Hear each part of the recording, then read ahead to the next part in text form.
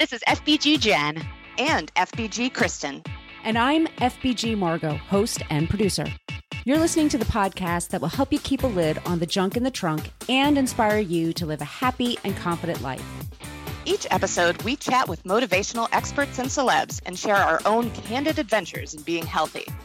If you're looking for a podcast that's equal parts hilarious and enlightening, well then welcome to the Fit Bottomed Girls podcast.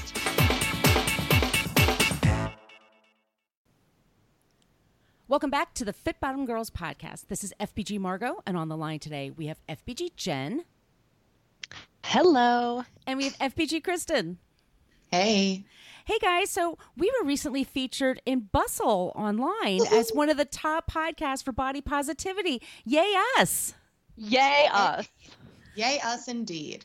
It was very exciting, and we were so thrilled to be included in there, and we're so glad that our message resonates with you guys. It's something we're really passionate about, and I think you guys are going to really enjoy this guest we're talking about today. It's Kathleen Trotter. She's based in Toronto. We love our Canadians, and she has a book called Your Future Fittest Self, and it's just about how your fitness style and mindset and attitude and your personality will change over time. And so she has 4 fitness personality types, and we'll talk about that, of course, in the show. But I was just wondering about you guys. Has your fitness personality changed over the years? Oh my God, yes. Same. How long do we want to go on about our fitness personalities? Whatever you want to talk about, go for it. Just go for it. Well, I feel like when I was in my, even when I was like 16, 17, 18, and then into my 20s, I was like a little cardio queen. Like it was all, group exercise. And, I taught like dance aerobics, basically floor aerobics, and step and spin and a whole bunch of different stuff like that. But it was all pretty much like cardio. And sometimes I would lift weights, but I would actually get kind of, bored just doing the 10 sets of, or, 3 sets of 10 reps or something like that for like all the different body parts. I always just found that really, really boring, even though I knew I should be doing it for muscle and stuff like that, but I just didn't because I didn't like it. And then as I got older and actually kind of around some of the same time that I was starting, some of the pieces of Fit Bottom Girls is like the mission was kind of coming together in my personal life. Mm-hmm. Right before the creation of it, I got more into running. And I found running to be, cardio, but it was one of those things where I always thought that I couldn't run, that I wasn't a runner, because running the mile always, felt like it was torture, and it was so hard for me to do when I was younger. And so when I started consistently running, even though I didn't really enjoy it at first, it showed me, oh gosh, if you really stick to one thing, like you can get better at it, and that feels really good. Like then you kind of wonder what else can you do. And so I went down the running path for a long time. And ended up running a marathon. And then once I did that, I was like, okay, we've done that. We've gotten injured. Let's go do some other things. And then I found, the Fitbit, which I've talked about and written about a ton, as my gym that was really kind of got me more into lifting weights and moving my body, and not just like the plane of running or cardio, but really building muscle and building more strength, and set goals to, climb a rope and do pull-ups. And that's kind of been where I'm at, where I'm into, those different workouts. But I would have never, I feel like every single piece kind of added something to the puzzle of my fitness journey. And then everywhere I keep going, because now the Fitbit closed. So now I'm actually working out in my garage and built a whole gym. I'm going to write a post about it, but we're calling it the Barn Box. And now I'm like working out at home and in a completely different way, and actually writing workouts myself. So I guess I just had a little bit of my own little renaissance here recently in changing my fitness personality. That's awesome. Yeah, but it's been really, really cool. Like my husband even gets up early before the kids wake up, and he like walks to our garage and works out. And our neighbors are like, what is all that noise? Like, oh, sorry.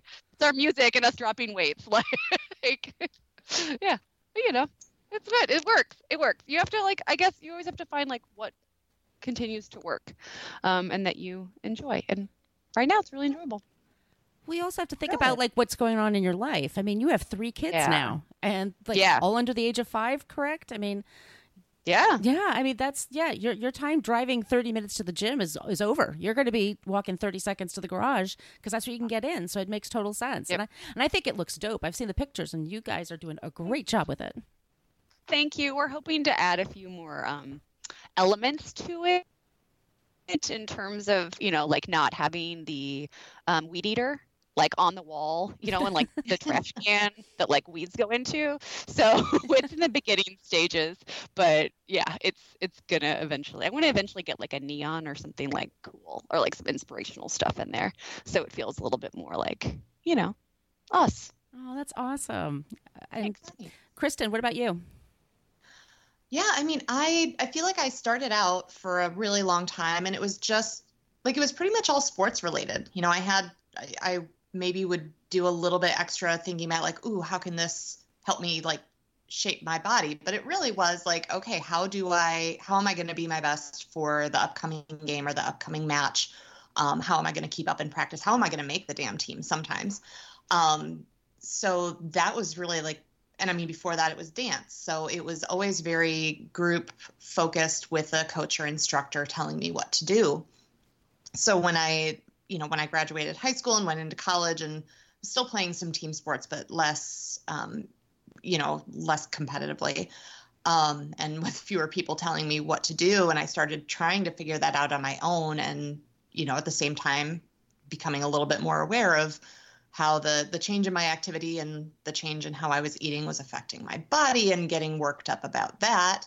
Then I started kind of the gen path, the heavy cardio, because that's what I knew could, or that's what I believed would do what I wanted it to do. And because I do put on muscle more than a lot of women do, and I was scared of that, which is no longer the case. Let's be clear. So I did a lot of that, got into running, and I've always, ever since, I think I've been into running, maybe off and on a little bit. And I incorporated triathlon, and then I started learning more about sports nutrition and getting back to a place of appreciating my body for what it can do rather than, how it looks in a bathing suit or, any of that. And, really since then, it's just been a good, solid journey of adding things in as my body seems like it needs it. So last year I was doing a lot of running because I was going for a PR, and I got my half marathon PR and felt really, really good about it. And I'm still getting a decent amount in, but I've backed off a bit. I haven't been on my road bike in a long time, although I ride my other, my little Cannondale Treadwell, which I freaking love. I ride that all over the place, but not really for like 40-mile speed rides.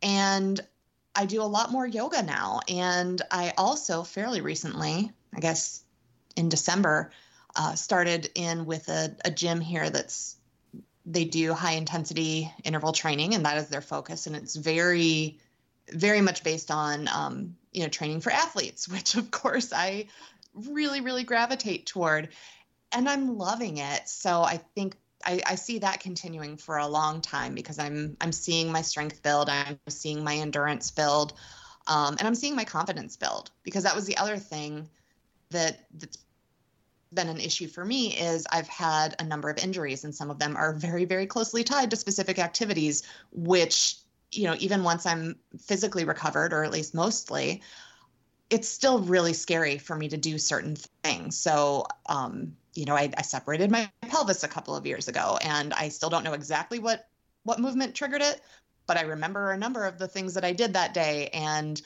so, when you see me getting over to the pull-up bar and you see me looking a little nervous, it's not only about whether or not I can do it, it's also because that's one of those things I remember doing. So I don't know. I guess my current personality is, I'm trying to be courageous and brave and push myself. And considering I'm like a week away from my 40th birthday as we're recording this, I feel like that's a really good time to be as open as I possibly can be to what's next, and to what's going to feel good, but also, just keep keep pushing those boundaries, keep challenging myself, and keep changing. That is so awesome. I forgot about the pelvis. Everything's okay with it now? Oh. Yeah, I don't think I'll ever forget. It's still like my back still gives me more trouble than I would like from that. So, one of these days I'm sure I'll come fully around, but that might not be today. I'm similar to you guys. I was very much a cardio queen when I was younger, and I still teach spin classes a few times a week, but I had an injury last summer with my ankle, and I'm just still rehabbing it.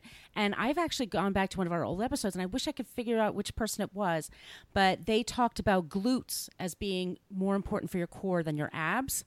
And I've really been working on my glutes and my squats. Courtney. Thank you. Yeah. And I'll find the episode number. Keep going. Yeah, look for that episode number. So it's more about just like really concentrating on your glutes and really doing that and doing the squats properly. And I have a little machine that helps me. It's bringing the strength back to my legs and all around, and it's bringing more flexibility, believe it or not, to the top of my foot. It's just been really amazing. And so I've been doing that a few times a week and giving up a couple of the cardios, and it's made a big difference. So that's been my personality. It's more of just like rehab. And she's, what's Wyckoff? Courtney Wyckoff. Yep. Yeah. Episode 77. It is really good. I love that episode for all the reasons you're talking about. Yeah, and she's just hilarious. She was like super fun and hilarious too. So that's a good episode, you guys, if you want to check that out. So I guess we should go into this episode today talking with Kathleen Trotter, but just wanted to let you guys know, if you like the show, if you could leave us a review in iTunes, that'd be awesome. We know they don't make it easy, but it really helps us find more listeners, in addition to Bustle, of course. Or just leave a few stars there. That's totally fine. If you want some stickers, we've got some rad stickers. Send us an email, podcast@fitbottomgirls.com. We will put the couple in the mail for you. And be sure to subscribe wherever you get your podcasts. That way you'll never miss an episode. And let's just jump right into our interview today. Kathleen Trotter, your future fittest self. Kathleen Trotter is a fitness expert, media personality, personal trainer, writer, life coach, certified Pilates instructor, and an overall health enthusiast. Her passion is motivating others to find their fit, and she works with clients ranging from endurance athletes to individuals living with Parkinson's disease and osteoporosis. She also writes for the Globe and Mail and Huffington Post. Kathleen holds a Master's of Science from the University of Toronto and a nutrition diploma from the Canadian School of Natural Nutrition. She lives in Toronto, where she owns a personal training studio. Kathleen's here today to talk about her book, Your Future Fittest Self. Welcome to the show, Kathleen. It's absolutely my pleasure. I've listened to a couple of your podcasts, and you have a great energy and a great vibe. And I think that's so important when it comes to health and wellness, because so many people think about health as this thing that drags them down, something that they have to do, and then they're resentful about it. And, that's not good for a long-term solution. And when you can find podcasts and, YouTube videos and just health professionals that make it feel fun and make it feel approachable and doable, that's the most important thing. I really, really believe that health and wellness has this opportunity to make everybody feel energized and empowered. And it just makes me so frustrated that so many people feel shamed about being active and eating well, and they feel discouraged and disgruntled. So when I can come across people like you who are making the industry fun and energized and, something that we can all manage, it makes me really happy. We are thrilled to have you on the show today. It's going to be myself, Margot, and we're going to have FBG Kristen, and we're going to just take turns asking you questions. So I'm going to ask you the first question. Your new book is Your Fittest Future Self. Yes. What does that mean specifically, and how can women, we'd like to really talk about women over the age 35 and over, how we can take better care of ourselves?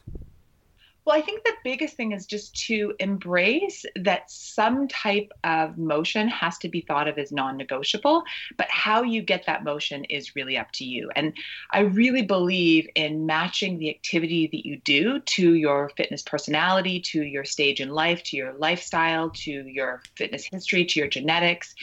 And the idea of your fittest future self is just that you have to embrace that now is the only moment that you actually have true control over. And so often with fitness, we think, oh, well, I'll get healthy on Monday. I'll eat well on Monday. I'll exercise tomorrow. But, tomorrow turns into the next day. It turns into the next day. And really what we have to say is, okay, there's no perfect day. There's no perfect week to start exercising. There's no perfect moment to eat well. So you just have to start now, and you make the smallest change that you can do in the moment. And that might just be having some water. That might be going for a walk. But you decide in this moment how you're going to set yourself up for future success, because that future self, that fitter future you, is absolutely possible. But your future you is just the accumulation of all the moments that you take now. And it's about creating that you, but it's based on the you that you want to be. So it's not the fit of your mother or your father or your favorite celebrity. It really is who you want to become in your version of fit. It's staying in your own fitness lane, not comparing yourself to anybody else except for who you are and who you want to become, and appreciating that your fit is going to be different in your 30s and your 40s and your 50s and your 60s.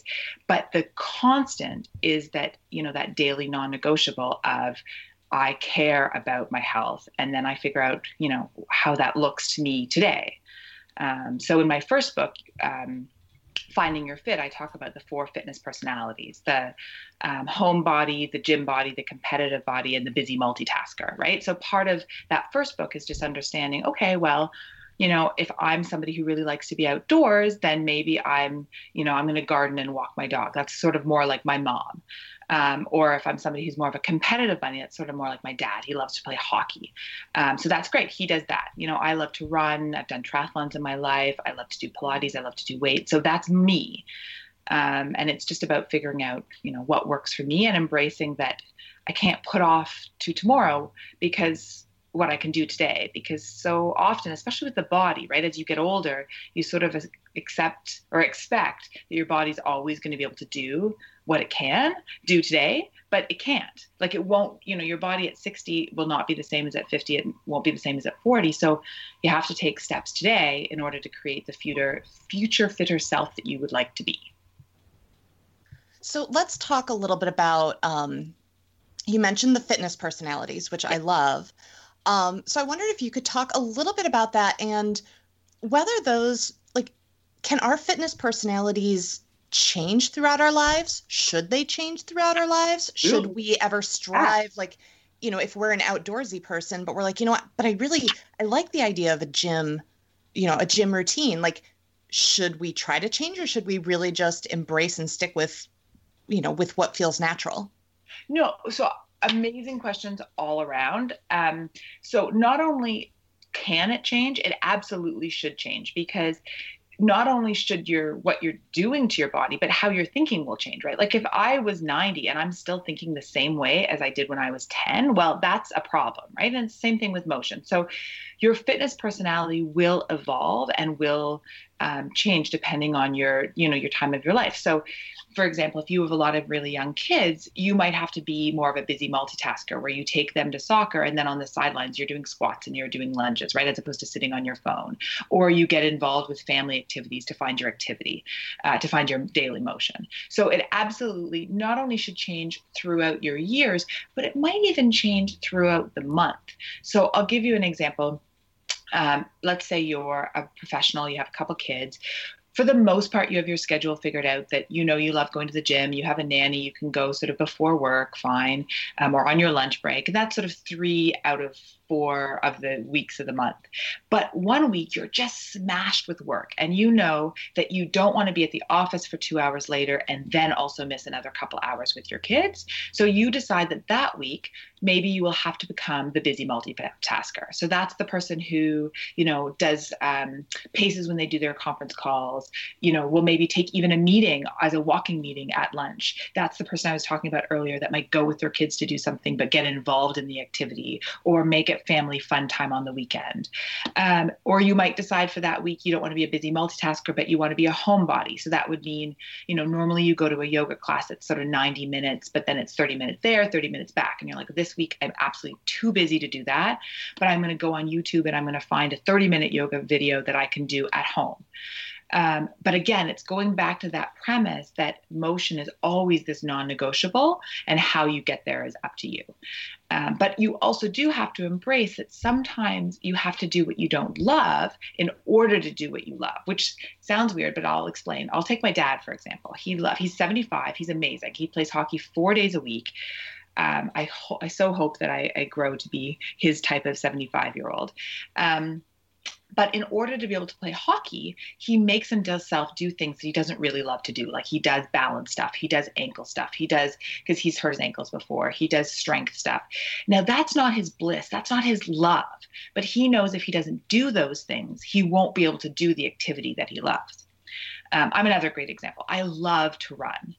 It's my bliss. It's my freedom. I put on a good podcast, and I feel like I'm learning and I'm running. I love the New York Times podcast. Every morning I do my run. I listen to that podcast. Awesome. But I also know that you can't use running to get in shape. You have to get in shape to run, right? So many people just run, and that's a recipe for disaster. And if I want to be running for the rest of my life, which I do, I plan to, in some form, like maybe eventually it has to be pool running or whatever, but I know I love that motion, then I have to do the strength training stuff that I don't hate strength training, but I don't die to do single leg deadlifts, but I know that having that single leg stability is so important for me when I go running. So that's that balance that you're talking about of the personality changing throughout your life, but also throughout the week, and how you can motivate yourself to do the things that are not necessarily your love, but are the things that you know you have to do. But again, coming back to that, anything is fine as long as you embrace that fitness is your non-negotiable. And I credit my mom for this, actually, because I grew up a very unhealthy, unhappy child. I was sort of overweight and ate my way through my parents' divorce. And I would lie to get out of gym class, and oh my God, there's the stories I could tell you of the stuff that I would do to sneak food. I would walk home from school, and I would stop at a fish and chip wagon and like eat the fries as I walked. And then I had like mouthwash in my bag so my mom wouldn't smell the fries on me. Oh my gosh. No, it was crazy. And I hated activity. I couldn't change in front of people like in gym class. And so eventually what my mom said to me was, listen, Kathleen, I get that you don't like being active in front of your peers, but you've always been more comfortable with adults. I grew up with her. She's an actress in the theater. So I would go to the theater with her. So I spent a lot of time with older people. And she said, you've always been more comfortable with older people. She said, so why don't we get you a membership at the YMCA? We lived in a really small town. So the membership at the Y was like under 5 and over like 60. And she was like, we'll get you a membership at the Y, and maybe you can do something there because you won't have your peers around. And she said to me, because you have to be active, like that has to be thought of as a non-negotiable. So, I started going to the Y, and at the beginning, I literally walked on the treadmill for 10 minutes. And then I started, walking for a little bit longer and doing some weights. And it was the inspiration for my fitness philosophy, which is you start small. You make the bar small enough that you can win, right? Like I could walk for 10 minutes. Anybody can walk for 10 minutes, right?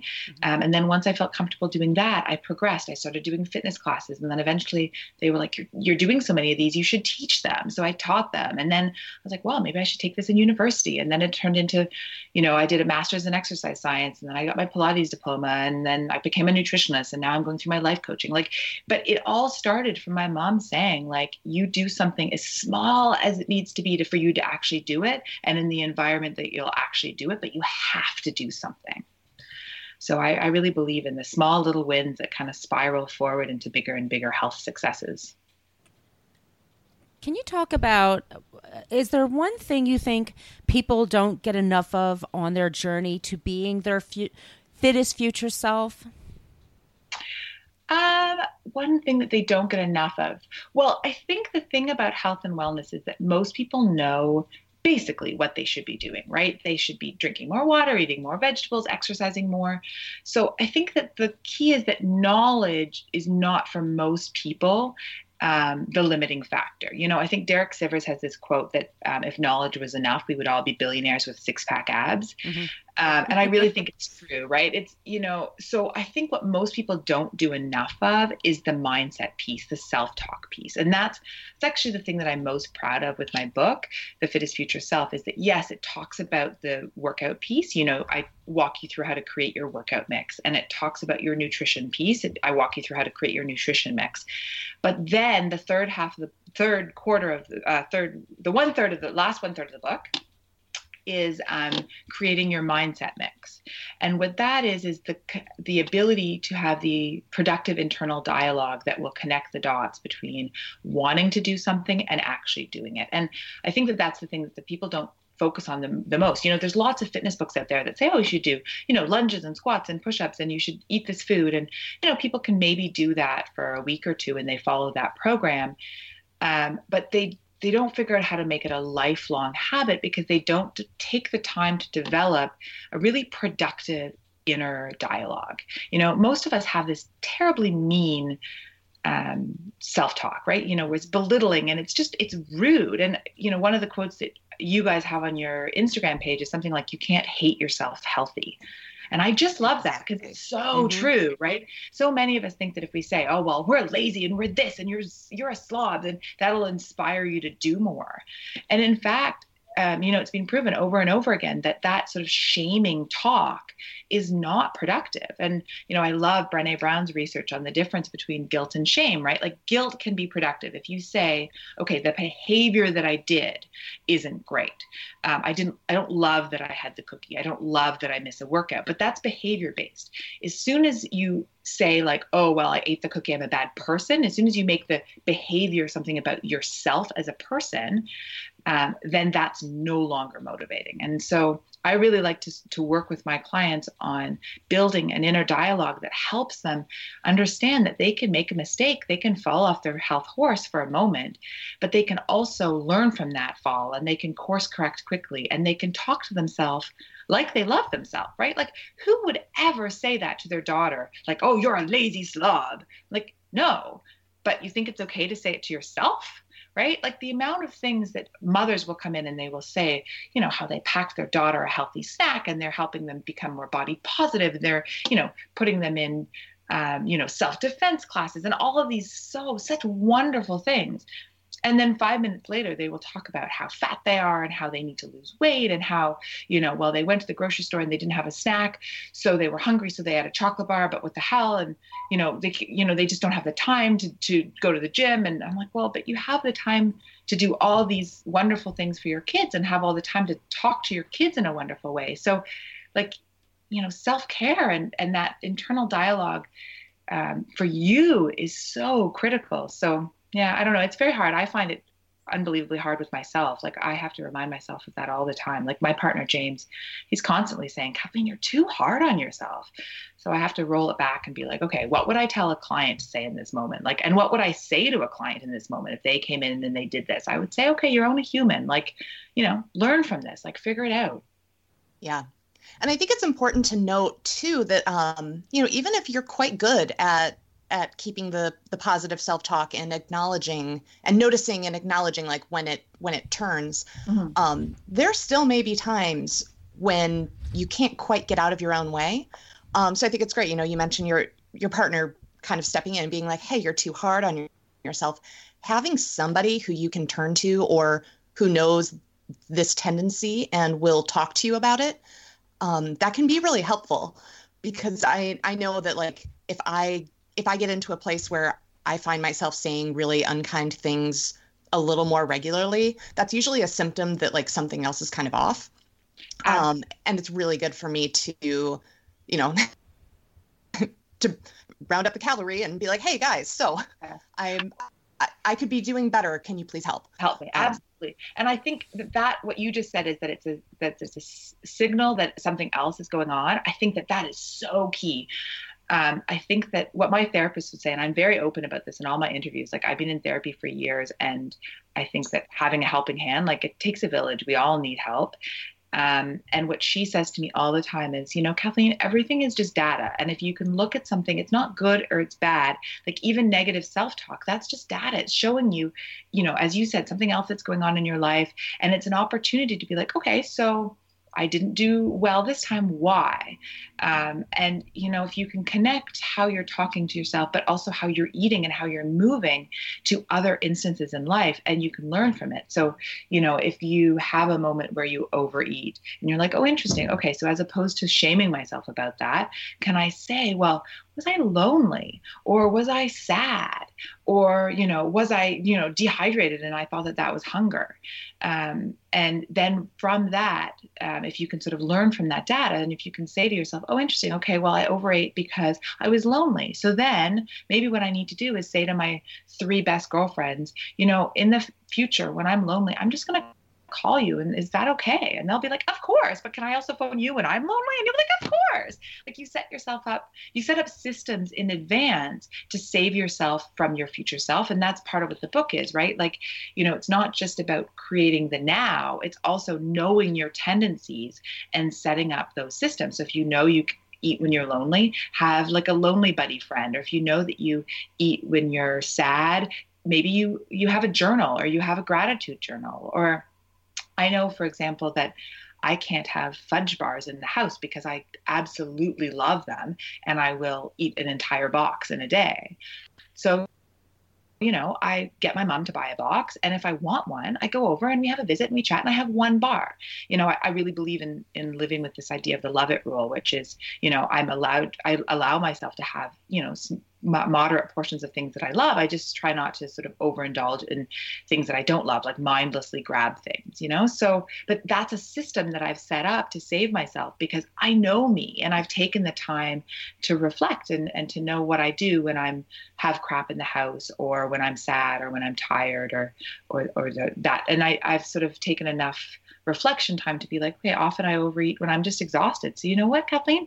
Go to bed. Like, sleep is so critical. So, go to sleep. But it's all tied to this idea of having that growth mindset, the work of Carol Dweck, which I just love, which is just like, experiences are data. Don't get mad at yourself about it. That doesn't mean you sort of let yourself go willy-nilly and do whatever and sort of say like, Kathleen would be like, yeah, just do whatever you want. It's not about loving yourself, is not about letting yourself do whatever you want. Like, a parent loves their kid, but they still sets boundaries. Like, you can have self-compassion and you can have positive self-talk, but you can still hold yourself to really high standards. But you hold yourself to high standards because you love yourself, not because you hate yourself, right? And it's not through a shaming dialogue, it's through a growth dialogue. But I think that your point about having people in your life, I think that's so key. Like, having a support network is amazing. And James is so great. He will often say to me, Kathleen, is this discipline just for discipline's sake? He's like, because if that's the case, then that's not worth it. He's like, is this discipline because it's going to make you a happier, healthier Kathleen? Then go for it. But if you're just doing this because you think you should, quote unquote, be more disciplined, well, then, let it go. Can you talk a bit about gut health? We love to talk about gut health, by the way, at Fit Bottom Girls. Can you talk a bit about that and glycemic index? Glycemic index. Glycemic, yeah. Excuse me. It's Monday when we're recording this. I need more coffee. No, totally. Well, that's a massively large topic, but I have to say that it's funny. I was actually just talking about with James yesterday about so as I said earlier, like, I'm very open with sort of my struggle with depression and, the fact that I bias towards being what I would think of as a depressed personality, hence why I have so many systems in place to make me a happier person. And part of, I have this whole happiness recipe that I make sure I do every day, which is like exercise and journaling and meditation and all these things to make me this happier, healthier Kathleen. And I was saying to him, I might have to add to my recipe, just really focusing on gut health, because there's so much of your neurotransmitters, so much of your serotonin, all of your happy hormones we think of it as something that's just created in the brain, but it's actually really key to gut health. It's one of the reasons why gut health is so important. So it's not just, your digestion and not feeling bloated and getting rid of toxins, for sure, all of that. But for me, with James, I was saying yesterday, when I am doing all the things that are good for my gut, so fermented foods, probiotics, not having a huge amount of glycemic load. So glycemic is just like the glycemic response in your body due to certain foods. So foods have a different glycemic response in your body. So things like sugar, pastas, that stuff has a much higher glycemic response in your body. So when I'm doing things where I'm having more moderate to low glycemic index foods, so high fiber foods, lower sugar, all of those things, but also doing fermented foods, and as I said, my probiotics, getting enough sleep, that my mood is so much better. And I was saying to him, it's so interesting. I wish I could parse out exactly what does it, because I do so many things to make me feel better. But I do think, I was saying to him, I really do think that I've decided that it does make a really big difference. And I can notice the days when I'm sort of not doing sort of gut healthy things. But in general, the glycemic index is a great index to keep in mind for everybody. And one of the things I talk about in the book, so I go through how to create your nutrition mix. So I go through like all of the different diets available and the pros and cons of each of them, with the concept that there's no perfect diet out there for anybody, but it's about picking the pros of the different diets that work for you and creating a nutrition mix that works for you. But I also sort of say in the book, there are sort of constants across all diets. And those are the kind of constants that I try to live by, awareness being one of them, right? Like you have to be aware of what you're putting in your body, because with awareness brings choice. You can't sort of make a better choice if you're not aware of what you're doing. So that's one sort of constant. Nutritionally dense food is another constant across all the diets, right? Just making sure that what you put into your body is not fake food and has a lot of nutrients per calorie and is high fiber and good quality and real food, right? Like is not packaged. And then sort of the third one across all borders of all the nutrition information is just sort of paying attention to sort of sugar and how the food is affecting your insulin and your hormonal response to that food. So, every diet out there, from keto to intermittent fasting to paleo to everything, has that. I mean, they might not call it the glycemic index, but they are aware that certain foods, like the higher the fiber, the different the glycemic load on your body. So it's definitely something to be aware of. If the people listening have never checked it out, it's on the internet everywhere. You can just sort of check out the listing, and then in general, you want to sort of pick some moderate foods and more just low foods. So even if you're looking at fruits, fewer things like pineapple and mango, because those are high, and then more berries. Or if you're going to have the higher glycemic index fruits, have them with like a protein or a healthy fat, so you bring down how it impacts your body, because all the food that you're eating sort of combines together. So the all over load will be different. So, it's one of the reasons why if you're having an apple, I often suggest to people, instead of just having a full apple, you have half an apple and then like have some almond butter or some type of a healthy fat. Now, apple has fiber in it, and so it's a more of a moderate glycemic index fruit versus like a pineapple or a mango. But I would suggest to people, like, never just have a mango, for example, as just a snack, just that, because it's basically just putting, it's sugar into your body. Now, it's great antioxidants, lots of healthy things to a mango. So I'm not arguing that no one should eat fruit, but just being aware of how all foods sort of combine together into your body. So Kathleen, often when we have people on to discuss books that they've written, especially things that are bringing in so many different, high level ideas and trying to make them, bringing the science in and making sure that everybody understands what's behind them. A lot of times authors are like, I was looking into this and then I had this big aha, or I learned this amazing thing through this study that I didn't realize. So I'm curious, did you have any moments like that where you were like, oh my gosh, I knew this was a thing, but I didn't know it was such a thing? Or were you kind of like, you knew it, you went in and just knocked it out? Well, I love that question. So I'm going to answer it with the two parts. So, because I can never just give one answer, as you can tell. So the first thing is, I think the biggest aha moment was actually how the book was created, meaning the inspiration for the book. So I have a best friend, Emily. She's amazing. I've been best friends with her since like grade 10. And we were having a pedicure, and she always sort of picks my brain when we have pedicures on different things. So she'll say like, oh, I wanted to try Legree Pilates. What do you think of that? Or I'm thinking about trying some intermittent fasting. What do you think about this? And so we were sort of 45 minutes into the pedicure, and I'd answered each one of her questions very similarly, which was, well, the pros of this are this, and the cons of this are this. But for you, because of your knee injury, I would say, you'd be more likely to get this pro, and this would be more of a con for you. And then, so why don't you try the mix of this on one day? And then I don't think you should run 2 days in a row because of, as I said, she had this knee injury thing, and they should be doing this and this.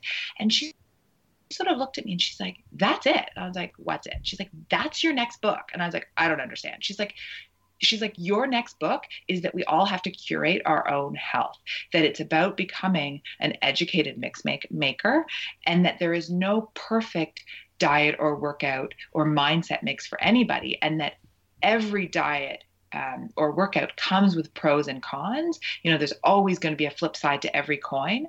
And the key is not to think that one is good and one is bad, but to understand understand the pros and the cons of each of them so that you can pick the pros that work for you and create the mix that works for you. She's like, it's brilliant how you can look at my week and you can say, okay, well, the pros of running are this all over cardio intense feeling of amazing joy. But you can also say to me that, I get injured when I run more than one day, I can't run 2 days in a row. She's like, that from my history. So you can say to me, I should only run 2 days a week on non-consecutive days, and that I have this knee injury, so I have to strengthen my glutes, so that the Legree Pilates is good for glutes and core. She's like, you just created this mix for me. She's like, that's what you have to do to all of your readers, because it's so confusing, because everybody thinks they just have to find the perfect workout or the perfect book and they're set for life. And she's like, that doesn't work that way. So that was my biggest aha moment. And I really, I'm grateful for her every day, because I don't know if I would have come up with it in such a succinct way as that. She's in marketing and PR, so her brain thinks that way, and I don't necessarily think that way. And then the ahas through the actual book, I would say that my ahas are more article to article, meaning, so this is my second book, and I'm constantly writing articles. You guys don't know the Globe and Mail because you're from the States, but the Globe and Mails are national newspaper. So I wrote for them for 10 years. I write for the Huffington Post. I'm always writing different things, and I'm doing different TV segments. I'm on what we call our breakfast television here, sort of maybe akin to a Regis and Kelly kind of thing. I don't know. Anyway, so I'm constantly coming up with new segment ideas and new article ideas. So I feel like I have aha moments almost every week or every day as I'm writing and as I'm researching. And I do book reviews on my website. So I'm constantly reading books and reviewing the books. So I get all these mini aha moments. And then when I go to compile the actual book, it's mostly stuff that I've researched before that I'm then taking and using in a slightly different way. So that's, I think, one of the reasons why I find writing the book not as overwhelming as some authors, because it really is work. I sort of do 2 years of research and work in different ways. And then I take all the best of those 2 years and I find a way to kind of weave it together in a book. So it's all written in a new way, but it's all content that I've come into contact with before. So among us FBGs, we've been talking lately just amongst each other about the fitness industry and how it needs to change and how it can do better for the masses. And do you have any ideas about that? Any thoughts about that? Oh my God, you need a 5-hour podcast. This is where I get up on my soapbox. It makes me so frustrated.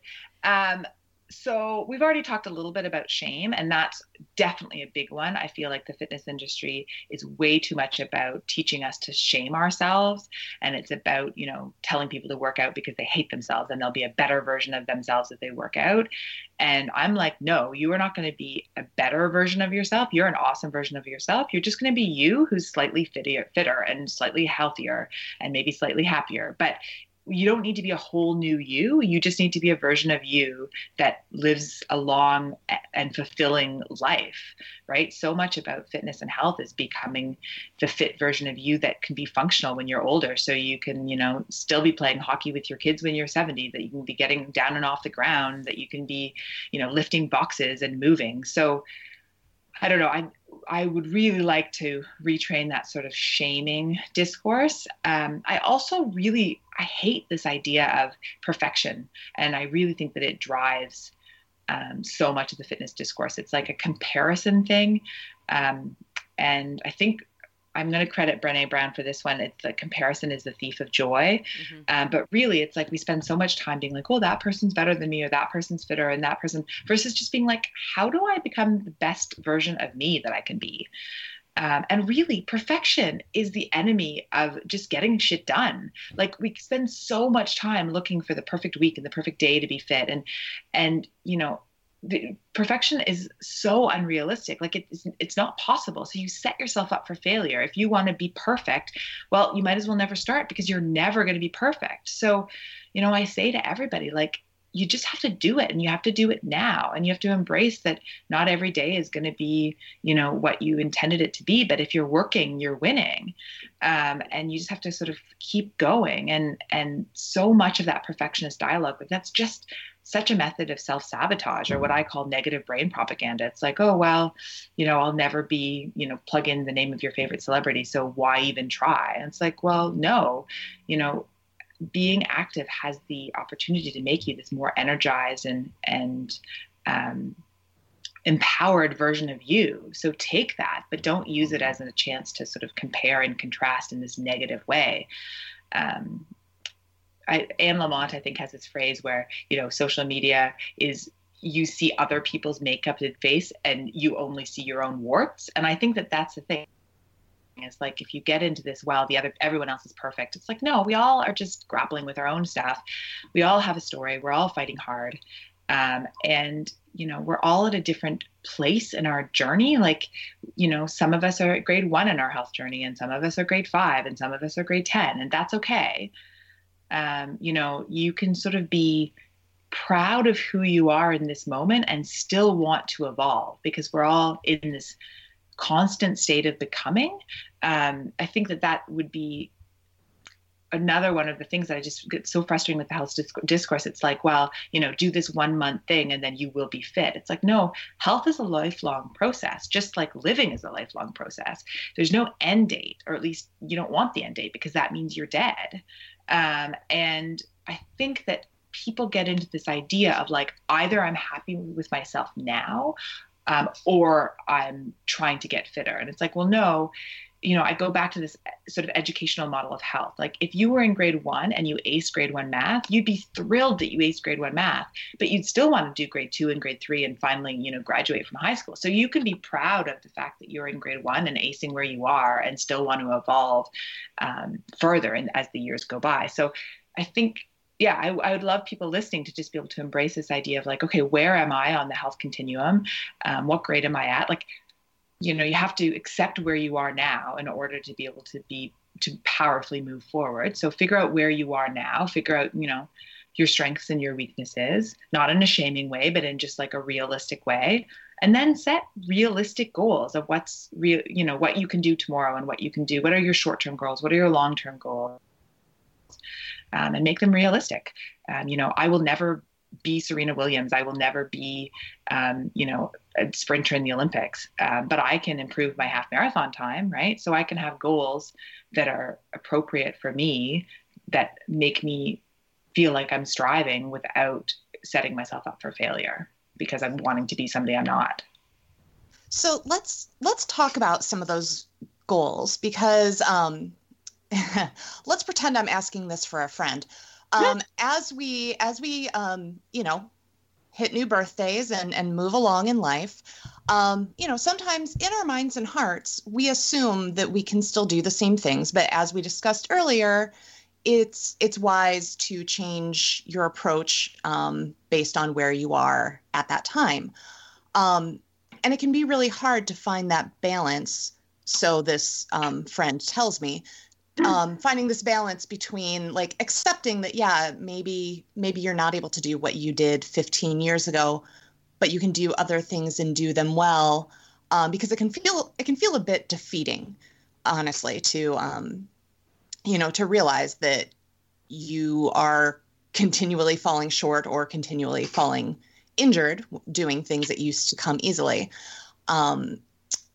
but there is so much that we can still keep striving to do, and there are new ways to do it. So that's a hell of a mouthful, and I don't even think I got a question in there. But I guess what I would love to know is, what are your thoughts on how we can adjust our goals in a way that feels good, in a way that is smart, and takes into account like what our physical limitations might be, and also the fact that like we don't want to be limited physically. We want to keep on being more and more awesome. So I love the question, and I'm going to answer it from a very personal place because, as I said earlier, running is my bliss, and I know that I'm not going to be able to run the way that I'm running for the rest of my life. So I have started to set up systems to save myself from that future self that's either injured or sad or demoralized or whatever. So I'd say there's a combination of a couple things. One, as with most things in health,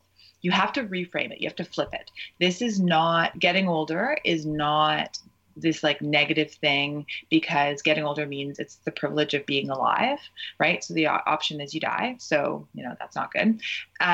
So it is a change. It's an evolution, but it's a positive evolution. And I like to make it feel more positive by doing fit ventures. So I actually have a couple girlfriends, and we try to do weekly fit ventures where we try new things. So it might be a new Pilates class, it might be a new aquafit class, like it could be a new fitness class, a trampoline class, but it could also be a new walking route. It could be like anything that you want to do, a new stretching class, right?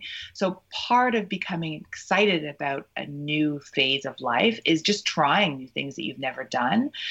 Trying, some of my older clients have been trying like different forms of dancing, because that's great for their brain, but it's also social and it's also fun. So that would be one thing I would say. It's just sort of reframe it as like, wow, I have this privilege of still being alive. How absolutely cool is that? Okay, so what can this privileged me do, and how can I make it fun? So much of exercise, as I said this earlier, is that we get into this resentment mode of like, oh, I have to do this. I have to change what I'm doing. I have to, right? But as soon as you can flip it, and it's not some external person telling you to do something, it's you saying like how awesome it is that I'm alive and I can still be active. And, I don't have, I have clients who have MS and they have Parkinson's, and they have really things, and they look at me just being able to walk or run, and they're like, oh my God, I'm so jealous. So I try really hard whenever I, go to do anything, to just be like, feel the privilege of being able to do it. So that's one thing, reframing it, finding new ways to be fit, finding new adventures. And then the second thing would also just be appreciating the importance of both recovery and also training for your sport. So recovery is key. I look at me, when I was in my 20s, I could run 5 days a week, and I'd never needed any recovery. I was never sore. I'm now almost 36, and I can basically do the same runs that I could do in my 20s. In fact, I would also almost say for some distances, I'm actually faster. But what I can't do is more than 3 days of running in a row. In fact, that's even like I like to do 2 days on, 1 day off. So what's different for me is my recovery. And that's a really key thing, is that the body needs sleep, it needs adequate nutrition, it needs hydration, and it needs, soft tissue work. So with the yoga tune-up balls, with the foam roller. So the older you get, the more you have to appreciate that the bouts of those higher intensity activities have to be balanced with bouts of recovery. And in your nutrition becomes more and more and more important, and your sleep becomes critical, because that's where your body and your brain recover, your hormones rebalance, all that. And then the strength piece just becomes more and more important. Like, as I said earlier, I really believe, and I've written lots of articles on this, if people are interested, they can Google the idea of that you don't use running to get in shape, you get in shape to run. But you don't have to think about running. That could be anything. Like, you don't use biking to get in shape, or you don't use ballet, you don't use skiing, like whatever the sport is, or whatever you really like to do that's more of a cardio based activity, you then have to get in shape to do that. So that means, again, part of your week, as opposed to me who used to run like 5 days in a row, now I will run 2 days, and then I might do a Pilates class, and then I'll run 2 days, and I'll do a strength class. And I really focus on all the weak links that I have. Like, that's the other thing is as you get older, you just have to appreciate that, you're going to have, all of us have weak links, so you have to take the time to strengthen those. So for me, it's my knees sort of cave in slightly. It's very common for women. So I have to strengthen my glutes and my ankles to make that happen, not happen. So, weak links, recovery, training for whatever your bliss is becomes more and more important. Again, referencing my father earlier, like he still skates, but he does all the things that help him recover and help him be strong, and finding new fun ways to be active is really, really key. And, get involved, like get a friend, so then it might not be as much fun. Like it might be not the activity you want to do all the time. Maybe you have to, if you're a runner, like maybe you have to one day a week go and do some pool running, but get a couple girlfriends and go do that. So then it's not, the running itself is not as much fun, but the social activity is really fun. Like that's my Fit Ventures. I love it because I get to see my friends and then we go for coffee afterwards. And it's just like a kind of a joyful activity. Absolutely. And speaking of joyful activities, we love reading. So tell us, where can our listeners find your book, and where can they find you on social media? So my website is KathleenTrotter.com, and you can email me through my website. I love hearing from people. The website has all my articles and links. It also has all my book reviews, and I do this Pocket of Joy thing. So if you're having a bad day, you can go to the Pocket of Joy, and it has fun different music and fun different, like my mushroom coffee and all that kind of stuff. And then I'm Kathleen Trotter Fitness on Instagram. I'm K Trotter Fitness on Twitter, Kathleen Trotter on Facebook. And then as where you can get the book, you can get it on my website, but you can also just go to Amazon.com if you're in the States, or Amazon.ca if you're in Canada. In Canada, you can do Chapters Indigo. So basically anywhere where books are sold, or on my website. But definitely reach out if you have any questions or comments. I really do love hearing from people. And it is really my passion. This changed my life. It made me go from that unhealthy, unfit, unhappy, awkward kid to the person I am now. And anytime I can share some type of joy with somebody about their fitness journey, I love that. Somebody emails me and says, I couldn't run and now I can, or I couldn't walk and now I'm doing intervals. It's like, yes, I love it. A win. So we just have one more question for you. Sure. We ask this of everybody that appears on the show. What was the last song you listened to before you did this podcast interview? So I actually thought about this because I've listened to a couple of your shows and I was like, okay, I'm going to be asked this question. And I don't listen to a lot of music because I often mostly I'm listening to podcasts when I'm running or when I'm doing errands around the house or whatever. But my partner, James, and I, so we've been together since high school, so 20 years. And whenever we're in the car doing errands, we play what we call our song. And so that's the last song I listened to. And the Ed Sheeran song, Perfect. I don't know if you guys know. It's just because it's about this childhood couple. They met in high school or whatever as well. And it's just, I love that song. And so we always start every car ride, especially if it's doing errands that are going to be kind of boring and we don't really want to be doing them. But I really believe in creating joy, creating moments wherever you can that are happy. So we will put on that song and it sort of starts the car ride on a nice note. And then, we go to the hardware store and we go to the grocery store and we do all that, sort of must-do adult stuff. But at least we've had this kind of loving moment. So yes, that's the last song we listened to yesterday on Sunday as we were doing errands. And it's really nice. It's nice to have people in your life that you connect with on that type of a level. Absolutely. And that's the sweetest answer ever, I think. Oh, good. That's really cute. Thank you so much for being on our show today. Oh, my pleasure. Anytime. All right. Thanks, Kathleen. Love this show? Tell us why in a 5-star review on iTunes and we'll read it on the air. Also, make sure you are a subscriber. If you want to reach out to say hi or have a question about a recent episode, yay, well, feel free to email us at podcast@fitbottomgirls.com. And if this podcast jives perfectly with your brand, consider sponsoring the show. Get more info by emailing advertising@fitbottomgirls.com. Find all kinds of Fit Bottom goodness online and on social media at Fit Bottom Girls, Fit Bottom Mamas, Fit Bottom Eats, and Fit Bottom Zen. And if books and movies are your thing, check out the other podcast I co-host called Book versus Movie, which you can find anywhere where you search for podcasts. Thanks for listening.